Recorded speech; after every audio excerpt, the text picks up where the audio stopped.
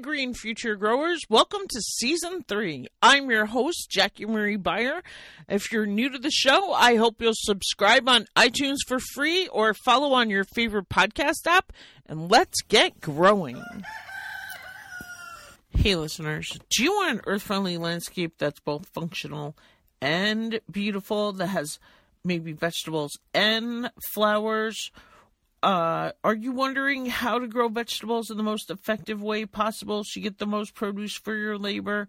Have you wondered, what's the first step I should take?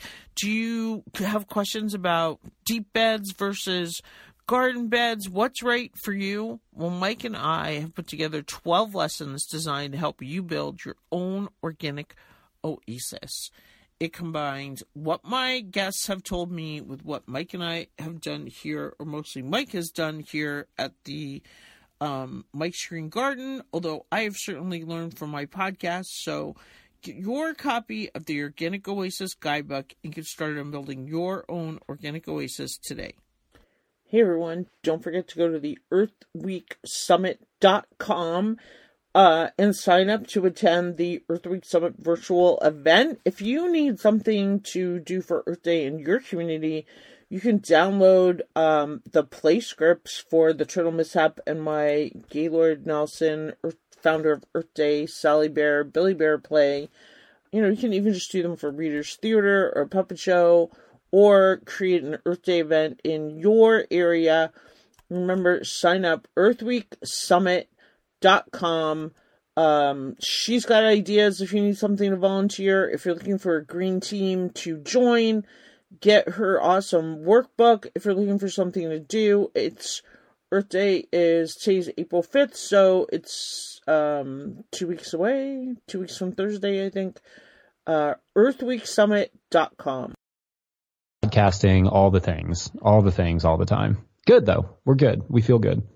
Welcome to the Green Organic Garden. It is Friday, January 15, 2021, although I'm pretty sure this is going to be my bonus Earth Day episode. If I can hold it in for that long, because I know this Rockstar Millennial is going to drop so many golden seeds. I have been telling you, if you're not listening to me, listen to his show, the No-Till Growers Podcast. He has guests on there that are going to teach you everything you know to make our world a better place, everything to grow more food in your garden. I know it's kind of geared towards market farmers, but don't worry.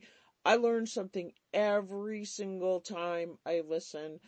Jesse, welcome back to the Green Organic Garden. We are just so blessed to have you here. And you have a book coming out besides, listeners, so just so much going on. But you guys are podcasters. He has a great podcast. So welcome back, Jesse. Thank you. It's so much fun to be back, Jackie. I'm excited.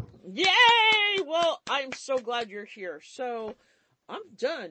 Tell everybody what is going on at your place. And you're selling your farm besides? Where are you moving? Oh my goodness. Yeah. Okay. So let's start there because that's a good story. My wife and I decided it's a long convoluted story, but we decided to move basically across town, which is no small feat. I mean, moving a farm even 20 feet is a big deal. But we, found a place that kind of fit our goals a little better. It was a little bit more reachable for customers, so we could develop a little bit of a farm store here at our new place. And we have, it's a little bit closer to all of our children's activities. It's a little bit less land, but it's about the same amount of open land. So we lose a little woods, but we get roughly the same, field as we used to have. So, yeah, it's good. It's a good move and we're excited about it. Well, all I can say, Jesse, is location. Every realtor, every business person knows it's all about location. It is, and it's funny because, like a farm, there's situations in which that matters and doesn't matter, but I think COVID kind of brought to light, like, we were really close to our market at the other property, and we probably added another 10 minutes to our market drive to move to this other property. But the ability for customers to get back there. To your market anyway. Right, right. Yeah, but I mean, over the course of a season, if you're going to market 60, 70 times, going twice a week, back and forth, I mean, that 10 minutes will add up. But the trade-off is that we're getting this, like you said, location is so important, especially for customers, because our other place, it was like ridiculously hard to get back there. Just for like your average sedan, it was kind of we had a little bit of a hill, and it was a gravel driveway, and it was a long gravel driveway. So yeah, this opens up some possibilities, when COVID hit and we had to kind of change our market stuff. We realized like it would be really nice to have that option a little bit more open for customers who want more contactless delivery in a situation like that, to be able to just come get what they need and go without even necessarily having to see anybody. So yeah, it opened our eyes to the potential for a farm store. But I just feel like farm stores are, kind of a neglected area of farm marketing, and it's really starting to pick up. I don't know if you've come across that a lot in your podcast, Jackie, but I've a lot of the people that I've been speaking with have mentioned that they're doing farm stores. Has that come up for you a lot? Well, it is not, but then I don't interview as many market farmers as you do. I interview more backyard farmers, but as a customer of, I don't buy from farms because I don't go to the farmer's market because it just doesn't work with my schedule. The local one in Eureka is at 6 o'clock on a Wednesday night in the summer. Never going to catch me in town at that time. And then the other three are 65 miles away on Saturday morning. There used to be one on Thursday nights when I was coming home from Browning, but then I came home on Friday nights. It would just be if I took that Friday off, or in the summer, again, it's 65, 70, so for me to be able to go to a farm store anytime that's convenient when I'm in town and I'm going to the grocery store would be a game changer. I would shop at that farm where I don't.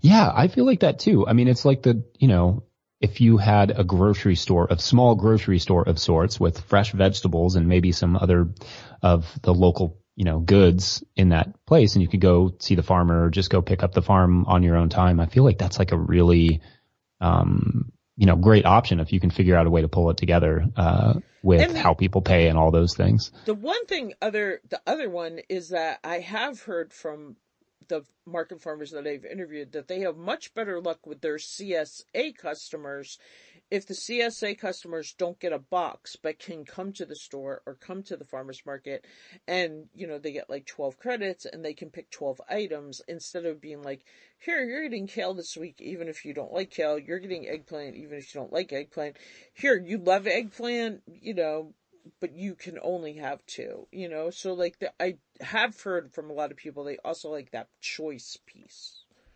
Yeah. And we kind of, in fact, in that way, we've actually dropped our CSA. Last year we had to pick it back up because of COVID. This year we were kind of on the fence about it, but since we're moving, like getting that amount of diversity on time and really feeling good about it, with the amount of time we have to set up our new farm before the season starts, it's just not enough time. So we didn't feel like we could get a good diversity. So we decided to kind of double down on an idea that we introduced last year, which is the market cart. And it's very similar to that. It's kind of you prepay, you get a little bit of extra money. We put $5 extra on per every $100 you spend. So that's like 2 extra items. And then you can pick whatever you want. So it's kind of a choose your own, a CSA, and those people also get like access to, we'll send them like a pre-order list so they can pick that out, and then we can pre-package it on the farm, and then they just swing by and they don't even really have to stand in line. They can just come grab it out of the cooler and be gone. I think that finding a way to provide convenience, without adding too much, that choice without adding too much burden onto the farmer. That's kind of always the balance, and that's what we're always trying to figure out for sure. And that makes it even easier because then they're just pre-ordering and come pick it up and it's already there. Lots of great things. So So when are you going to be in your? You've already bought your new? Are you buying somebody else's farm that's already established? Are you starting from scratch? Like, tell us more. Yeah, so it's not an established vegetable farm. It was like kind of a homestead. They had a couple horses, and some, alpacas. And, Let's go back even one step further. How big is it? oh, okay. So the property itself is like 6.5 acres. And it was not an established farm. We are buying it and then selling our other farm. And it's kind of it's all the land is strangely similar. Like some of it's kind of flat, but some of it's almost all got a little bit of a slope to it, which is exactly like our other property, because that's just what Kentucky is. It's very hilly.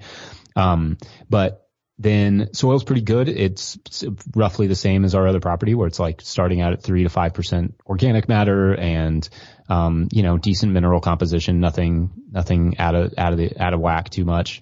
And it's just had continuous grazing of animals on pasture. So there's a lot of compaction in certain spots. And certain spots are really nice. Well on the property and that sort of stuff. So we've got a good water source and, Tell me it's kind about of your well. Like, how many gallons per minute? Like, our well is 560 feet deep, and I think it's 12 gallons per minute. okay. I wish I could give you those details, but we don't have them all yet. We have the well, and it's a very well established well, but we haven't got to figure all those things out yet. That's on the plans for the coming weeks. Because So by the time, I yeah. just can't imagine ever being able to irrigate 2 acres with our well. Like, I found out this summer, my husband's mini farm is like a tenth of an acre. And we both last summer, the summer, we're always running out of water. And we have 2 wells. We have that well, and then we have a shallow well. And between the two, like, I don't know. I mean, I'm sure there's ways we could, but it's just like impossible for me to imagine. Now, I did talk to Daniel Mays, and he talked about they water at night. I don't know if that would help us, but Yeah. I don't think the well can run for 8 hours a day. I don't know. Anyway, Right. Yeah. quiet. We're hearing your story. Oh no. I mean, I like hearing your story. It's interesting. Are you doing overhead irrigation or are you doing drip irrigation in that situation? It's overhead. He just runs a sprinkler. He Oh. sticks it like in a hay bale. Right. Yeah. See, there you go. I mean, you could probably get away with it if you maybe did a combination of the two, a little overhead and a little drip, and did it at night. Got a lot of utilize your mulches to retain your moisture, and Yeah, he does mulch really good. yeah. I do. What was I going to say about the drip? I wondered, like, this year if we got the enough of a stimulus check, if we could invest in the drip and automated water. We were talking about that. We've been like making lists of like what we were gonna do. So we got some plastic because we got our checks on Friday, and I ordered a broad fork from JM Fortier, which came yesterday, and I'm so excited about it. And then we ordered plastic for the greenhouse from the Bootstrap Farmer guy. Do you know him? Yeah. Yeah. They're good folks Brandon down there. Yost. So I think they're in Texas. Yeah, they're good folks. yeah, it was a great deal, and it was just so like. He just happened to book his thing, and so I was looking at his website, and just the day before, Mike and I, because if we had got our stimulus check in 2020, we needed to spend it on the farm, or they were going to take it for income tax. Like, I don't know, back in October, I knew I, like, paid in anything we made after October, we were going to have to start paying extra in, because, I don't know, that's where my taxes were at. So it had to be, and so then when we got our stimulus on Friday, I had already decided so that's where it went. And I bought lentil seeds, and I bought green lentils and farro to use as cover crops, hopefully, and also as a food crop. Lentils is a cover crop. That's cool. I hadn't heard that one.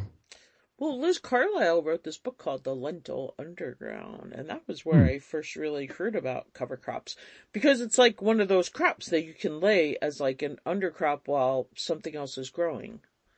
And then farro is a type of rice that grows in Montana. So we're thinking locally grown, and it also might be I don't know.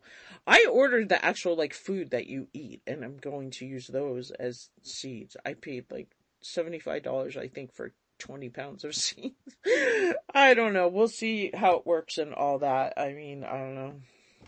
Yeah, that's interesting. Okay. It'll be interesting how to I'm wondering about how to harvest them and how it's all going to play out. But anyway, that's where our stimulus went. But now they're talking about sending more out. So what were you saying? I was thinking maybe the drip irrigation will come in this year. Yeah. Yeah, it can be a little bit of a pricey upfront investment, but I think it, in your situation, because you're in Montana, right? Like you Yes. guys get what, like 15 inches of rain or something a year? I don't know. It's not much. It's very dry. Yeah. Well, and that's the whole thing about that. Like Liz Carlisle's book is they came out with lentils because it's these growers are mostly on the east side, and they're more farmers. They're growing like 200 acres of lentils or 2,000 acres of lentils. The people that I bought it from, but Timeless Seeds, but they also do it because they don't really have irrigation. So these are dry farm crops that don't need that are growing in fields in Montana that don't get watered. Right. But yes, right. we okay. we're very dry. Yes. You're right about Yeah. that. Yeah, I mean that drip may help with your well. Patty Arbiter and I started doing this thing called Grow Live, and we were, truth be told, looking at your Patreon page and looking for solutions, and we are noticing that one of the cool things on your Patreon page is you offer your cell phone for people to text if they, order, like if they sign up to be a patron on one of your bigger monthly things. I was like, wow, well, what is Jesse giving that? He's getting all that money. And then I saw, you're answering people's text questions, and here you are answering my questions for free. Oh, no, don't. I love answering. I mean, I think it helps everybody. A lot of times, I think one of the things that makes the podcast or any podcast that I listen to interesting is that it's two people having a conversation, like two educated people about a specific subject having a conversation. And yeah, I mean, I have questions all the time. That's part of why I started the podcast. So it's, that's basically what it is anyway, right? I ask the questions I have and then they answer them. And so, I mean, I think that there's a lot of value in that. And I think there's also a lot of value in sharing it.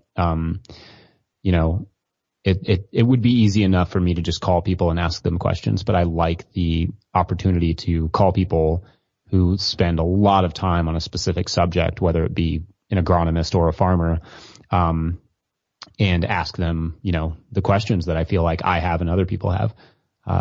It's fun. I mean, that's what I always liked about journalism too. I've said, I don't know if I've said this to you, but I've said it before, just this idea that like you're working on, an article and you have a question about, maybe some specific piece of research and then you write, somebody at some academy, and some professor, and you ask them, like, you want to get 15 minutes of their time, and then you get 15 minutes, 20 minutes from somebody who's spent their entire lives working on like that one little question you have. And that's just an extraordinary opportunity. I really wanted, when I started the No-Till Market Garden podcast, to sort of bring that to the farming world of just like you get somebody who's, spend their life working on their system or, spends 40, 50, 60 hours a week just doing this one thing, and you get to kind of pick their brain about it. I think that's so cool. And I love sharing it. Well, deep down in my heart, my ultimate dream is to be a children's book illustrator who specializes in biographies, because I love to do that kind of stuff too. Oh, I love those. Yeah, our kids do, anytime, when we're reading books, I always love it when they pick up the ones that are biographical, to read them. Yeah, that's a great pursuit. Cool. Well, thanks. And that's why I'm writing Rockstar Millennial, about the awesome millennials I interviewed, just like you. Yeah, awesome. So Jesse, tell us more about your new farm. We got as far as like it's 6.5 acres. Yeah, so we'll probably do this year. We're going to shoot. We're actually making some big changes, and maybe it'll be something of interest to talk about. But we used to farm. All of our beds were 30 inches wide and 100 feet long, which is pretty much the kind of market garden standard. Not necessarily the length, but the width, 30 inches. And I really don't like wasted space. Not that I don't waste some, because I do a lot of experimentation, but I don't like just seeing pathways everywhere. So I decided with this new property that we would expand our beds, widthwise, and then shrink them lengthwise. So, we went from 30 inches by 100 feet, to 48 inches. So 4-foot wide beds by 50 feet. Now that's a big change, but that adds significantly more growing space and significantly less pathway space. And there's also a little bit more of an efficiency gain in terms of how many crops you can get in that space. But there's also, there's give and take with all of it, because it's a little bit harder to walk over 4-foot wide beds. That's partially why I did 50 feet instead of 100 feet. And so we'll have probably like 50, I hope to get up 52, I think is my number that I want to get up to, preferably by the spring, but at least by June, have 52 of those beds for growing for the main season, and then be over the summer adding another 20 or so, when time allows for fall and winter, to be coupled with that other 50. So in total, I think this math is going to be kind of just me winging it, but I think it'll be about 3/4 of an acre, in total production by spring, let's say spring next year. And we'll probably I hope to work up to a full acre with undercover and open space, but, we'll see. We do so much intensive planting, intercropping, and every bed gets multiple crops. And so we don't need a ton of space. We can turn 3/4 of an acre into what maybe some people can do on 2 acres. But that comes with a lot of work. I mean, there's a lot of labor the more intensive you make it. There's nothing going to change significantly beyond the bed width and size. It'll be much the same operation. We'll be doing, we focus a lot on smaller vegetables, because they fit our sort of marketing system well, cherry tomatoes, saladette tomatoes, cut lettuce, arugula, and we really do well with baby squashes. We actually, yellow squash and zucchini. Green onions is another big one. Carrots, we sell tons of carrots. It'll be much the same, thing. But then also with the farm store, we kind of wonder what we'll have to change to sort of meet that market, because it'll be a little bit more of a rural farm store option. So, I'm excited at the prospect of maybe having to try some, other crops, maybe some sweet corn. We always grow a little sweet corn for ourselves, but we do not sell it for market because nobody would pay the prices that we would have to charge. And I mean, a minimum of $1 an ear. I can't imagine like what people would say when they saw that at market. Really? Because I don't think it was like much cheaper than that in the grocery store ever this summer anyway. Oh, really? For like regular, I don't know. We sure didn't buy any, I'll tell you that. We didn't buy any, but I don't remember ever seeing like 3 for $1 corn, 50 cents an ear corn in the grocery store. I could be wrong. I kind of skip the produce aisle anymore. Mike is like last year, and he's kind of spoiled me. So if he's not growing it, it's very hard for me to like pay for stuff that has no taste and like no nutritional value anyway. I have a question for you guys about harvesting. Like, so I got Daniel Mays's book, and like he talks about, but like do you just really get down, like you said, labor intensive crops, and like people are just cutting the lettuce with a knife like down on the ground, or do you use like, I saw Ellie Coleman had this thing that he was like pushing along. Like how do you harvest your lettuce?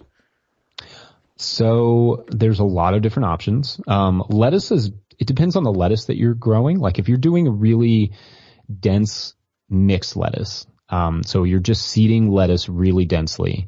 And if we're talking about on my scale, where, it's probably going to be 50 pounds or something per harvest, then we're probably going to use what's called a quick cut greens harvester. And I'm sure you're aware of that. That's a Farmer's Friend tool.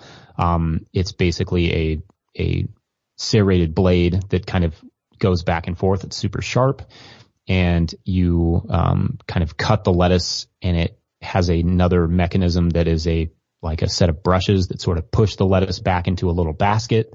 It's hard to explain, but it's a really efficient tool. There are other lettuces, however, if you were to do what we do, which is we do all of our mixed lettuce off of lettuce heads. So that would be Salanova and a couple others, one called Muir, and sometimes another one called Skyphos, and a few others that we'll kind of mix in. But we will cut those head lettuces. Yeah, we basically just get on our knees and go with a knife and cut the lettuce really carefully and put that into a bin and mix it all together. The value in doing it from a head lettuce versus from like a really dense planting of mixed lettuce, is that you develop a lot more flavor. And so it's really hard to compete with something like the Salanova, in terms of flavor and quality, even though it takes probably 15, 20 more days to develop, as a head lettuce, and it's a more intensive planting because you're literally planting individual heads. When you cut it and mix it, the flavor is just amazing. The lasting, its ability, the storability of it is extraordinary. It lasts a minimum of 10 days. We tell people you pretty much have 2 weeks, to eat it and you'll be fine. And even after that, like we've eaten lettuce that's 3 weeks old and it's fine. Maybe have to pick out a few spots here or there. Yeah. And but harvest is not just the cut, right? Like it's when do you cut it? How well has it been watered? Like it has to have a good moisture level. You got to cut it early in the morning. When it's cooled off, and you got to get it into 3-degree water as fast as you can, into cool, nice, icy cool water. And then you got to get it dried off really well. And then you got to pack it and you got to get it in your cooler. If it sits in the heat for any amount of time, it will deteriorate. It takes years off of its life, to warm up. So that's one of the big things, is it's just got to be processed really fast. What are you really using for a dryer? We do we have a modified, washing machine. So how you do? I'm like, so much of this I did not know till I read Daniel Mays' book, which I would not have read, Jesse, if I was not listening to your podcast. I just poured it was like all these answers. I was like, Mike, we've got to get one of these Curate roller barrel. I learned so much. And so many of these things, like the spinner washer, which part of me wants, just because I hate my washing machine, and I'm like, hey, this will make a great salad spinner, and I'm just getting a new washing machine because it destroys my clothes because it spins so much. It just, it was like an EcoStar, and yeah, this is great. Well, I don't even use a dryer. And it's from the day I brought it home, I've hated it, and it is going to become a salad washer. Sorry. Yeah, that's great. Yeah, you gotta, there's some modifications you have to do, but it's easy enough. You can find all that on YouTube and, online, And I had no idea that salad had to be like harvested first thing in the morning, and that you wanted to dip it in icy cold water, and that you guys have like really mastered all these tips. I told the listeners you were dropping so many golden seeds. That's great. And Daniel's book is great. The Organic No-Till Vegetable Farm, I think, is the official title. Yeah. That's definitely an excellent book. And there's a lot in there. I feel like even if you are just a gardener, and you're not necessarily wanting to sell it for market, I think there's a lot of great information in there because his methods are really simple. They're replicable. And yeah, I love his work. He's a great farmer. And then your book is coming out this summer. Yes, and we're going even more from that. Tell us about your book that's coming out this summer. Yes. So, basically I'll back up and kind of give, I haven't told it this way. No, it's good. I'll tell the story of the book from a way that I haven't necessarily told it before, which is to say that several years ago, Hannah and I, my wife, we were, we noticed some crop failures and we were struggling with, maybe some weeds here or there. And we were kind of like, I don't know, what can we do about this? So we started reading more about soil health, and because that's what everybody said, is that good, healthy soil will reduce your pest pressure. It'll reduce your disease pressure. It'll, reduce your weed pressure. And we were like, well, that's all sounds great. So how do we get healthy soil? And when in reading about healthy soil, we kind of stumbled across, reading about how to, in search of healthy soil, we found, what's called, conservation agriculture. And they give 3 basic principles, which are keep your soil covered as much as possible, keep it planted as much as possible, and disturb it as little as possible. Which all sounds great, but there was no real technical, explanation for how to do any of that. So we were like, okay, great. Keep it covered, but covered with what? Like how covered? How do you get into that? Like if you put a mulch down, are you just supposed to pull the mulch aside and put the plant in? Like there wasn't any technical detail to come along with it. Or they would say use cover crops. And we're like, great. But then how do you kill them without a roller crimper or an herbicide? So there was a lot of there were a lot of questions like that we had. And over the few years of, experimentation on our own farm, and also talking to several other growers, right, for the podcast. And, we've kind of come to some kind of proven methods for that. So the book is sort of designed around those 3 principles, but giving them some, technical backup. And I kind of describe the book generally as it's less of a book about how I do things on my farm necessarily. There's a lot of that in there, but that's not the focus of the book. The focus of the book is this is how soil works and this is how photosynthesis works. And here's how to maximize that in your garden. And that was kind of the approach that I took was, a lot of farming books and Daniel's and several others, and they're great. I love this. They focus on their methods but those aren't always replicable necessarily for everyone everywhere. So I wanted something that would inform to be more of a choose your own adventure.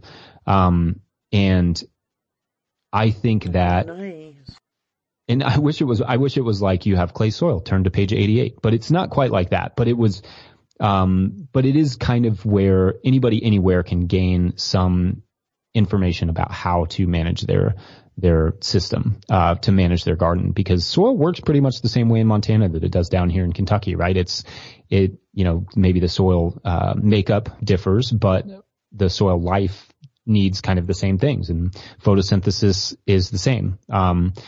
And so that was kind of the idea. That was the approach. And yeah, it'll be out, and you said this may come out in Earth Day, so that would be April. So it'll be out in July, but we're pre-selling it now.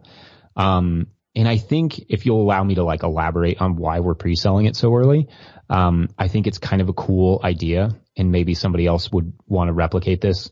But basically, I have a publisher, which is Chelsea Green, and I also run No-Till Growers, which is a site that we aggregate no-till information. We just started a new podcast called No-Till Flowers. We do a lot of videos and those sorts of things, to kind of give this information away for free as much as possible. But obviously, when you're creating a lot of content, there's a lot of money involved. So we have the Patreon page, which helps. We do take advertising, which helps.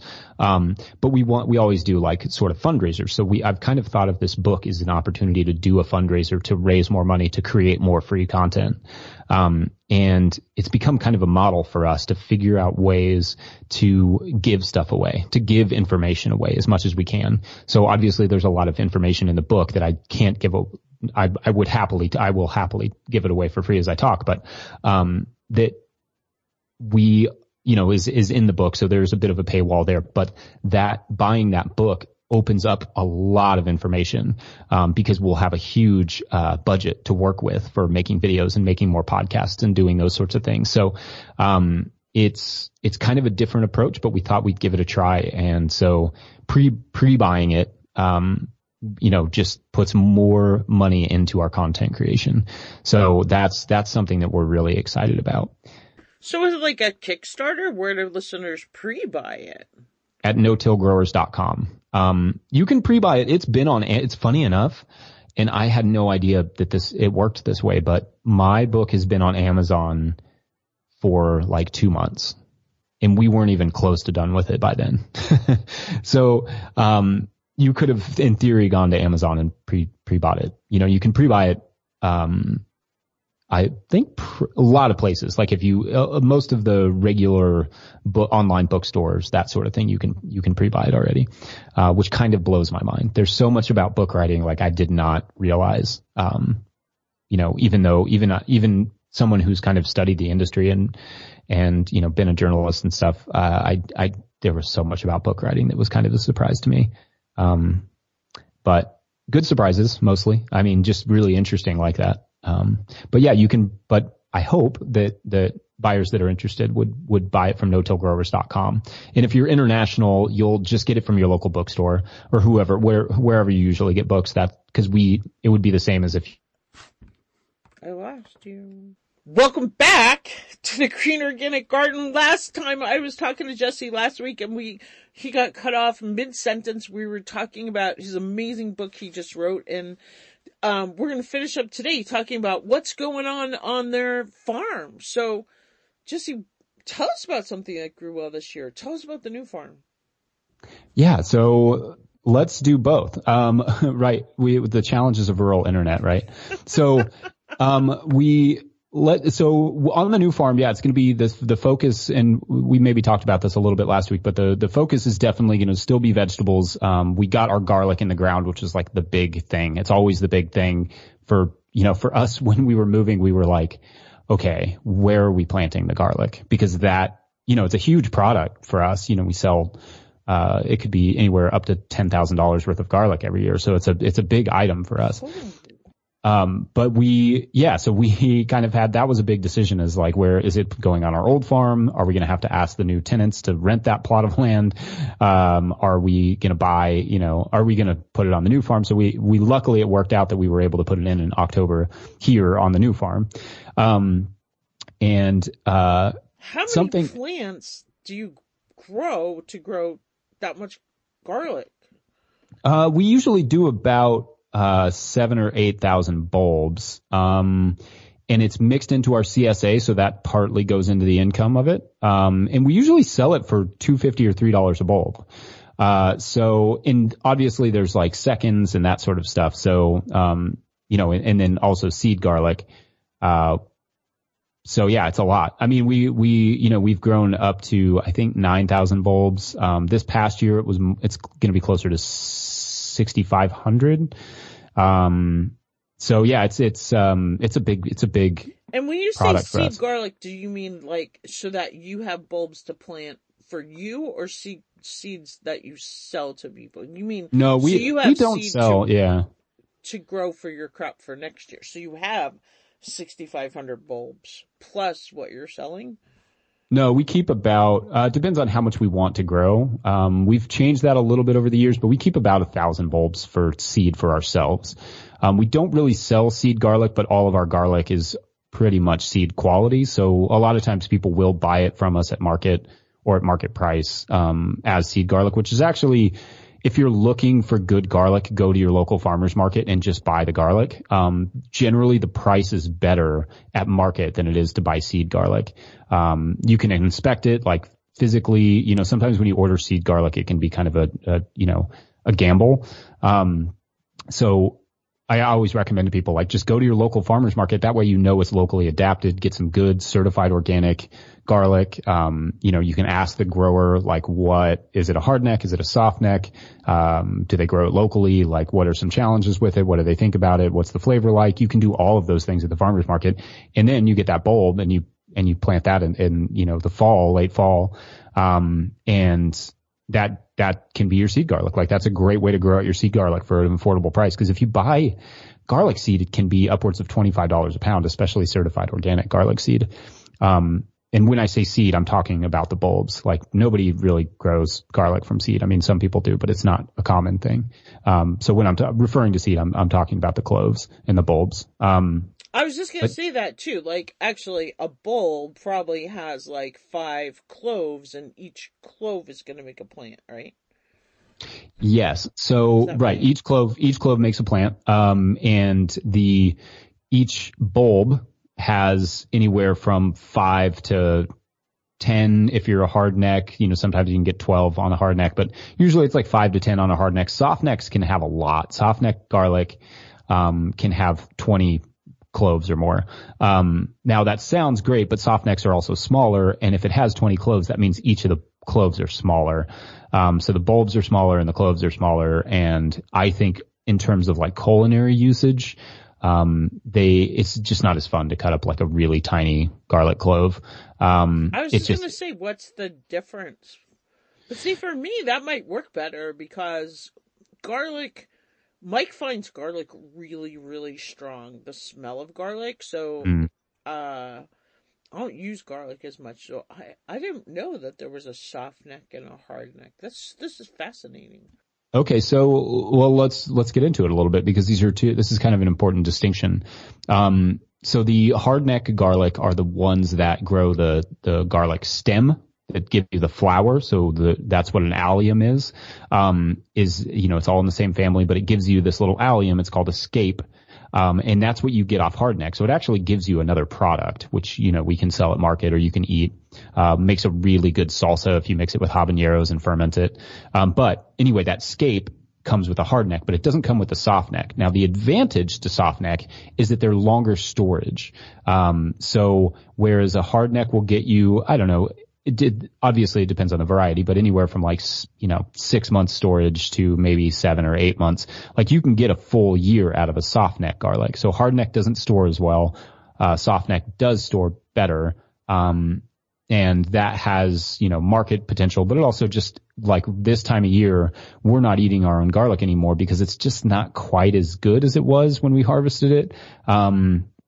And we'll eat it, but it just loses that quality and it starts to kind of degrade and dehydrate. And you can dehydrate, you can actively dehydrate it and turn it into something. That's a great way to keep it going. But soft neck garlic is going to last you longer. Soft neck is also descriptive of the neck itself. So when you see garlic braids, those are done with soft neck garlic and not hard neck garlic. And that can be, if you're doing it for market, that's a great way to, maybe value add. You braid a few of those and you sell it for a few more dollars. If you are doing it for, yourself, it's a great way to store them very easily and very compact, to braid them and hang them up. It's also very pretty. It's very ornamental. But you can't really do that with hard necks. They don't quite have the same, flexibility.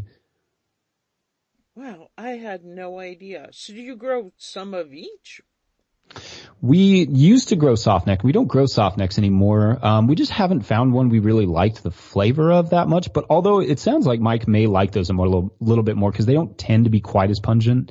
That's a big generality, general statement, but they don't tend to be quite as pungent as your hard necks. They grow really well in the South though. So another thing about garlic, is that, it needs a vernalization period, much like a lot of flowers do. So it needs a certain amount of cold days. And I think for, our variety is music, and it usually needs 40 days below 40 degrees. And if you don't get that, then you don't quite get the same bulb. You'll end up with these like kind of, round bulbs that are, that don't propagate themselves. They don't last. They're just like a single clove. And that it's edible, but it's not what you want, in terms of propagating or necessarily culinary use. Whereas the soft necks don't quite have the same fertilization period. So oftentimes the place that you see soft necks the most, is in the South. That's where a lot of people will grow soft neck garlic. That's so interesting. Because the only people I know up here that really used to grow a lot of garlic, she used to braid it all, so it must grow somewhat up here. Yeah, I don't think it's necessarily that it wouldn't grow up there or that it can't grow up there. I just think that a lot of people in the South have struggle with the hardneck varieties because they don't do quite as well. But whereas in the North, I think you can pretty much do both without too much trouble, as far as I'm aware. I also never would have realized Kentucky was considered the North. No, it's not. Kentucky's a funny. The South. I consider it the South. Like so basically, it's kind of the Midwest. People think of it as the South. It's more like Southern Ohio. So so whatever you picture Ohio, it's kind of like a Midwest sort of Southern culture, but like temperature wise, it's a little bit more like Ohio than it is like Tennessee or, Alabama or something. We're humid, we're hot, but we get pretty cold winters and, we don't get much snow, but we do get, some pretty cold temperatures. We usually get down to single digits a couple times. And, so it's a funny climate. Yeah. And it's a very odd space because it's not exactly the Midwest. We get a lot more rain than the Midwest gets. It's not exactly the South. We're not quite that hot. But it's not exactly, the North either. So it's just a funny spot. Huh. You seem to like it though, right?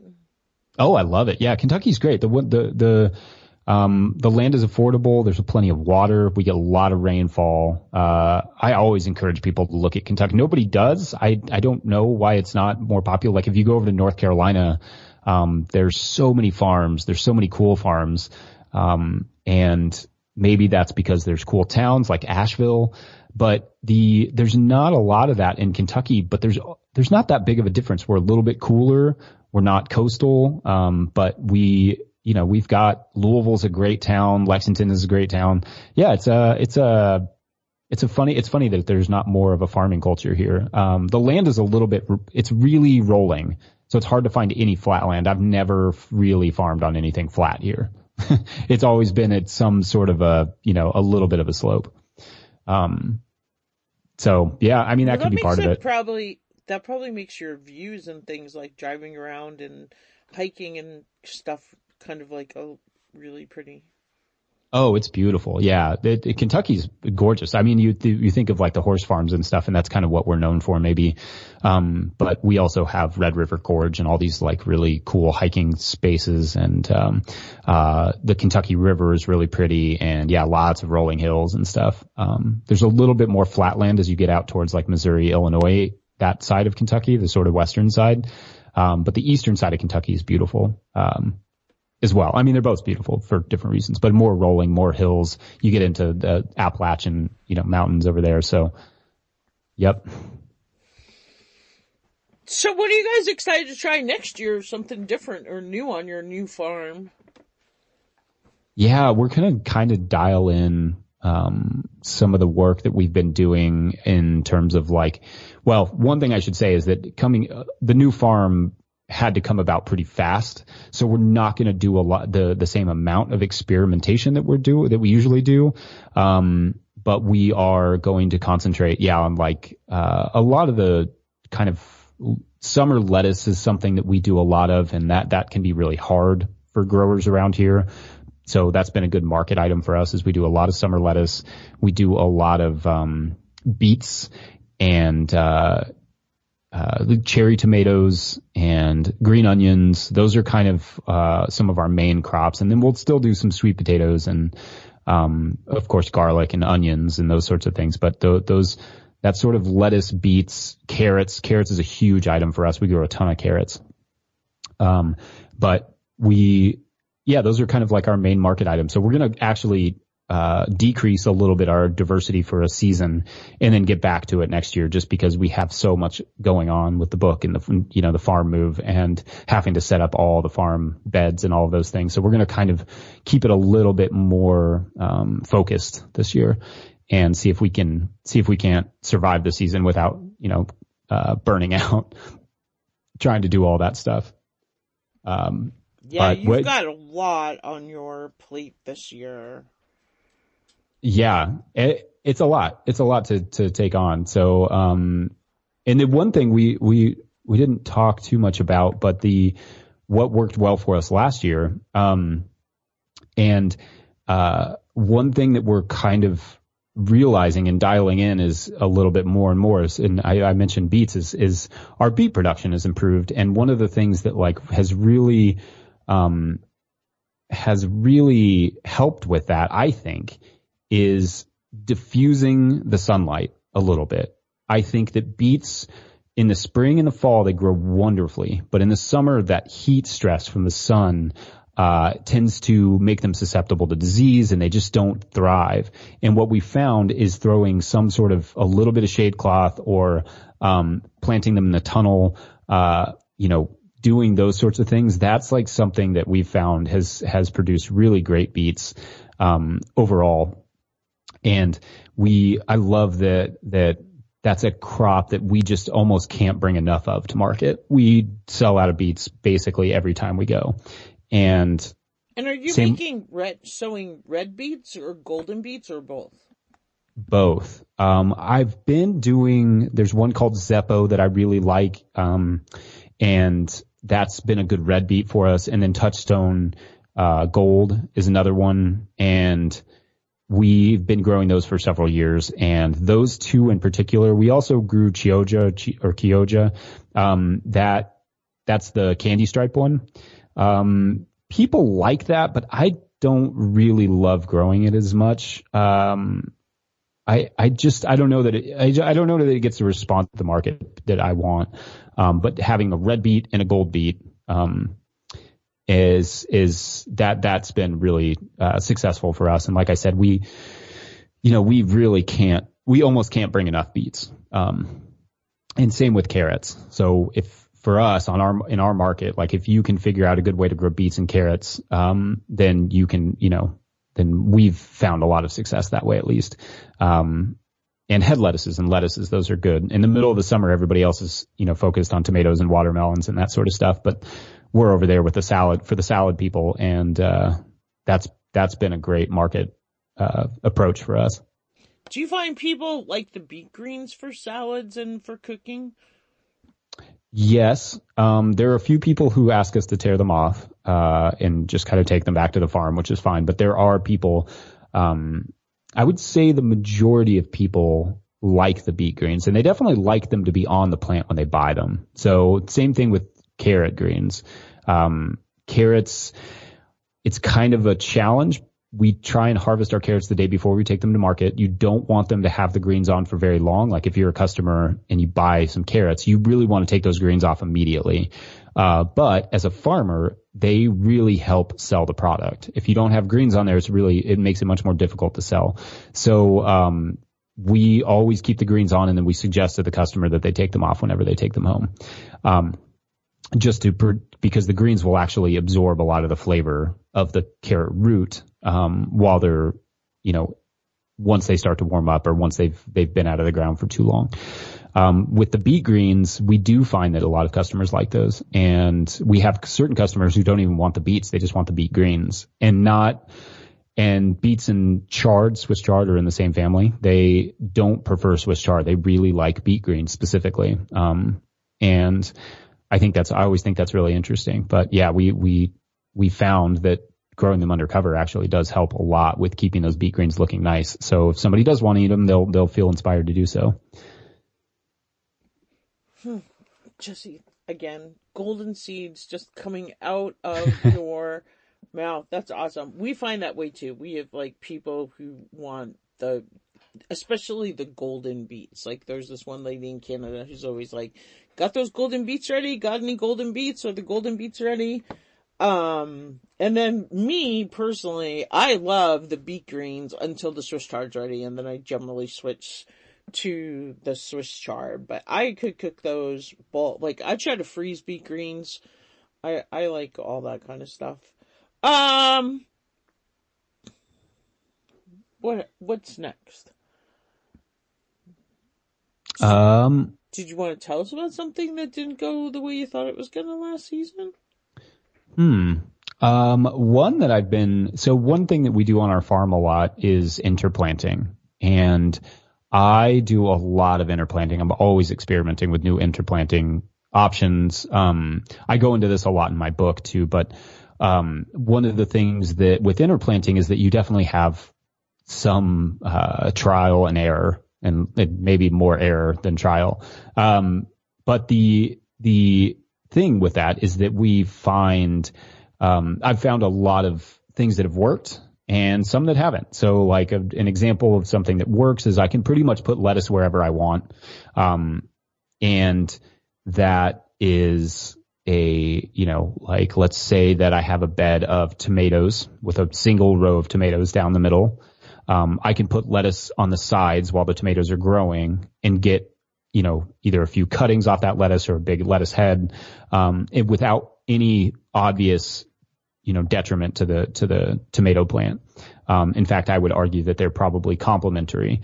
So that's like a successful form of interplanting, is you have all this space on the sides of your tomato beds because your tomatoes are small for a long time, and then they get bigger and bigger, and then they eventually would take over the whole bed. But there's a bunch of time before you start producing your tomatoes that you could have some other crop like radishes or like lettuce or green onions or carrots or beets or something like that. And lettuce is one that I just love to put everywhere.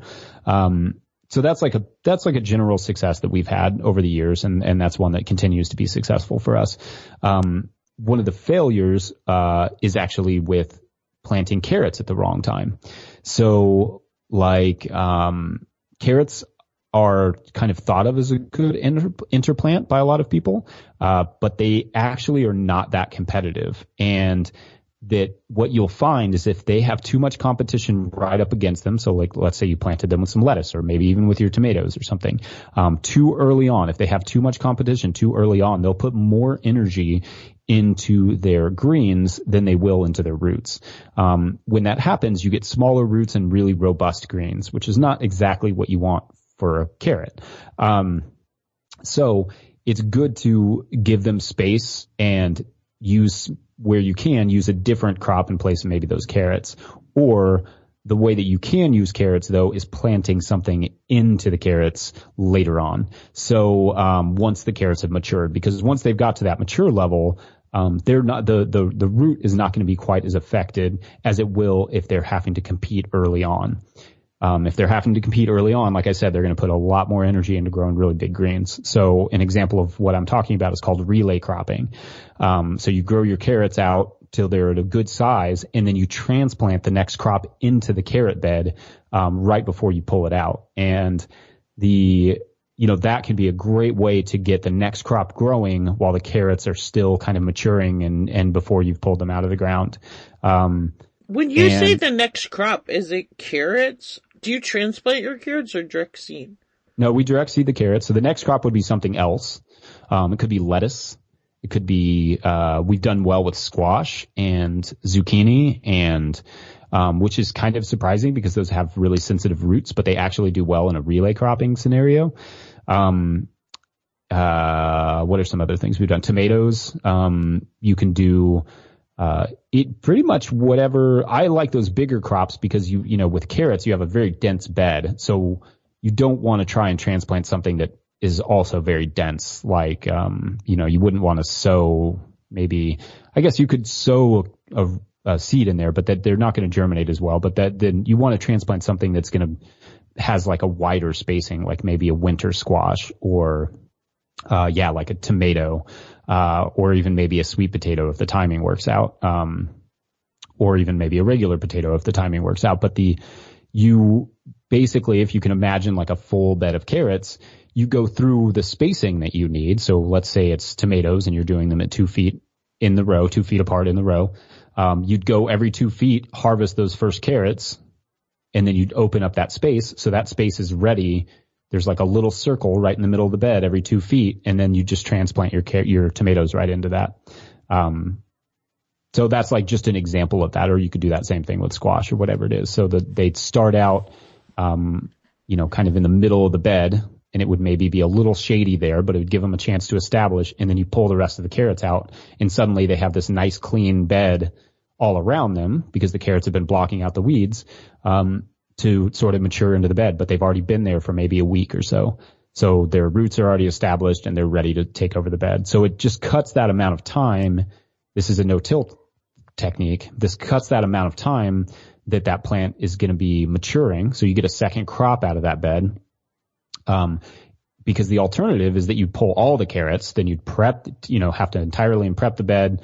And then you'd plant your crop. But, if you did it in the relay crop scenario, then you're ahead a week or two. So you have that squash plant. Let's just stick with that example, or the tomato plant.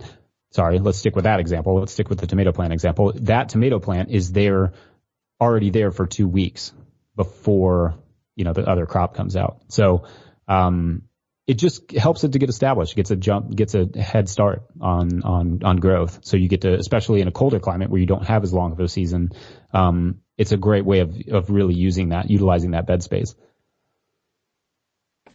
You explain things so well.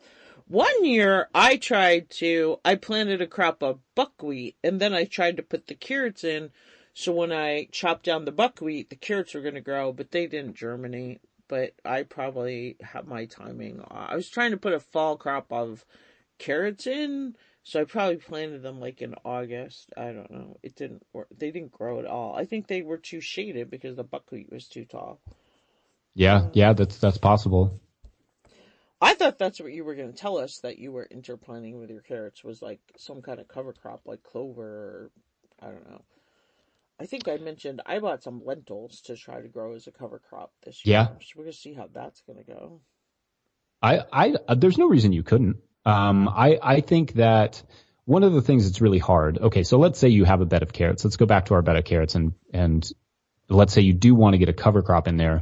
Your challenge there is getting seed to soil contact. Like if you have mature carrots, getting the cover crop seed to get into the soil enough that it's going to retain the moisture it needs to germinate is the biggest challenge. If you can use a seeder that's going to like push them into the soil a little bit, that's great. But if you're talking about already mature carrots, it would be kind of tough. It'd be tough to get anything that's a seeded crop into a mature bed of carrots, for instance.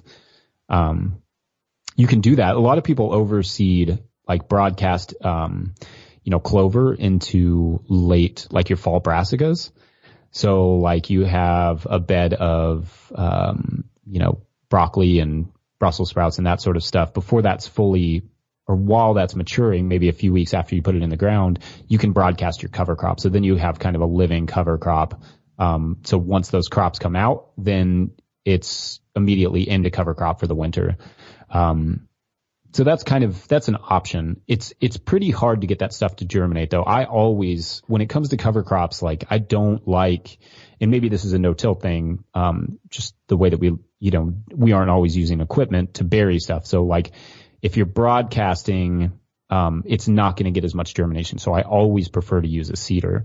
And what I was referencing there with the no-till is like when you're doing, like a cover crop on a, bare piece of ground, you broadcast it and then you lightly harrow it into the soil. You got to kind of lightly cover it up and then pack it in.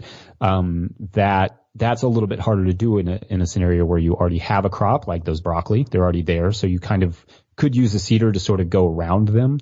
Or in a scenario like the carrots where you can't really get anything in there to put them underneath of the soil, put the cover crop seed underneath of the soil. But anywhere you can use a cover crop, especially when it's going to be barren over the winter, for instance. You should. Absolutely. Yeah. And also like our beds are much smaller than we're talking a way smaller size. Like you could practically hand plant the cover crop seeds. Right. Yeah. And in a garden context, like that's a benefit of not being on the scale that we're on, is that's not feasible for us to sort of go through and try and, hand transplant. For you, like on a small, if you're talking about like a 4x8 garden, you could even start your cover crops in seed trays and then just plug the plugs in and you're good to go. Like you could do that on a 4x8 scale without, it would take a little bit of work, but it'd give you a cover crop, and then you could put that cover crop into a mature crop without having to worry about whether or not you're going to get good seed, seed growth. So yeah, absolutely. On a small scale, you have a lot of options. In fact, I learn a lot about no-till from small scale because a lot of times that people are doing 4x8 garden beds or something in their backyard. They don't want to spend a lot of time they don't want to spend a lot of time cultivating. They want it to kind of just be set up and work. And there's a lot of techniques that I've actually taken from backyard gardening, and figured out ways to do them on a larger scale. So no, I think they're both, it's kind of, it can be adapted both ways. And I talk about that too in the book, just this idea of it's not, as long as you're, sort of working towards what soil needs to function, it doesn't really matter the scale or even where you are. Soil and plants and photosynthesis all work the same way here in Kentucky that they do up in Montana. So it's all about figuring out, how to meet your soil's needs in your context with the materials you have access to. But the needs of the soil don't really change. Cool. Well, that's what I'm going to be experimenting with this year. So that's good to hear. Jesse, tell listeners where they find your podcast, because first of all, my listeners are podcast listeners, so they want to check out your podcast, and where they get your website and where they pre-order your book and all those kind of things. Yeah, you can do all of those things at no-tillgrowers.com. The name of the podcast is the No-Till Market Garden Podcast. We also have a new podcast called No-Till Flowers. And by the time this podcast goes up, there will be the Winter Growers Podcast. I think we're going to call it the Winter Growers Podcast. But either Winter Farming or Winter Growers, that will also be up. And I hope you will check all that out. Awesome. Thank you so much, Jesse. Give Hannah our best and just everything to your family. And just, you are such a rock star, changing our world, growing food, teaching people. Just, we love you and we wish you the best. And thanks for sharing with us today. Well, thank you, Jackie. And thank you so much for having me on. Thank you for coming back. Hey, listeners, I know it's been a while since I mentioned this, but if you are a fan of the Organic Gardener podcast and you'd like others to be able to find it and learn from my amazing guests, I would so appreciate it if you could leave a review on iTunes. It just really helps others find the show and learn just like you and me. There's a link in the show notes. It's actually really easy to do once you get to iTunes. So, and you can get there right from your podcast app. You can get there online. If you're on the website, you can just Google Organic Gardener Podcast at iTunes or go to my website and there's links to connect you there. But it would just really, really help if we could get a few more reviews on iTunes. So if you could leave a review for the show, I would really appreciate it, and so would our planet. Thanks again for listening, and remember, grow local.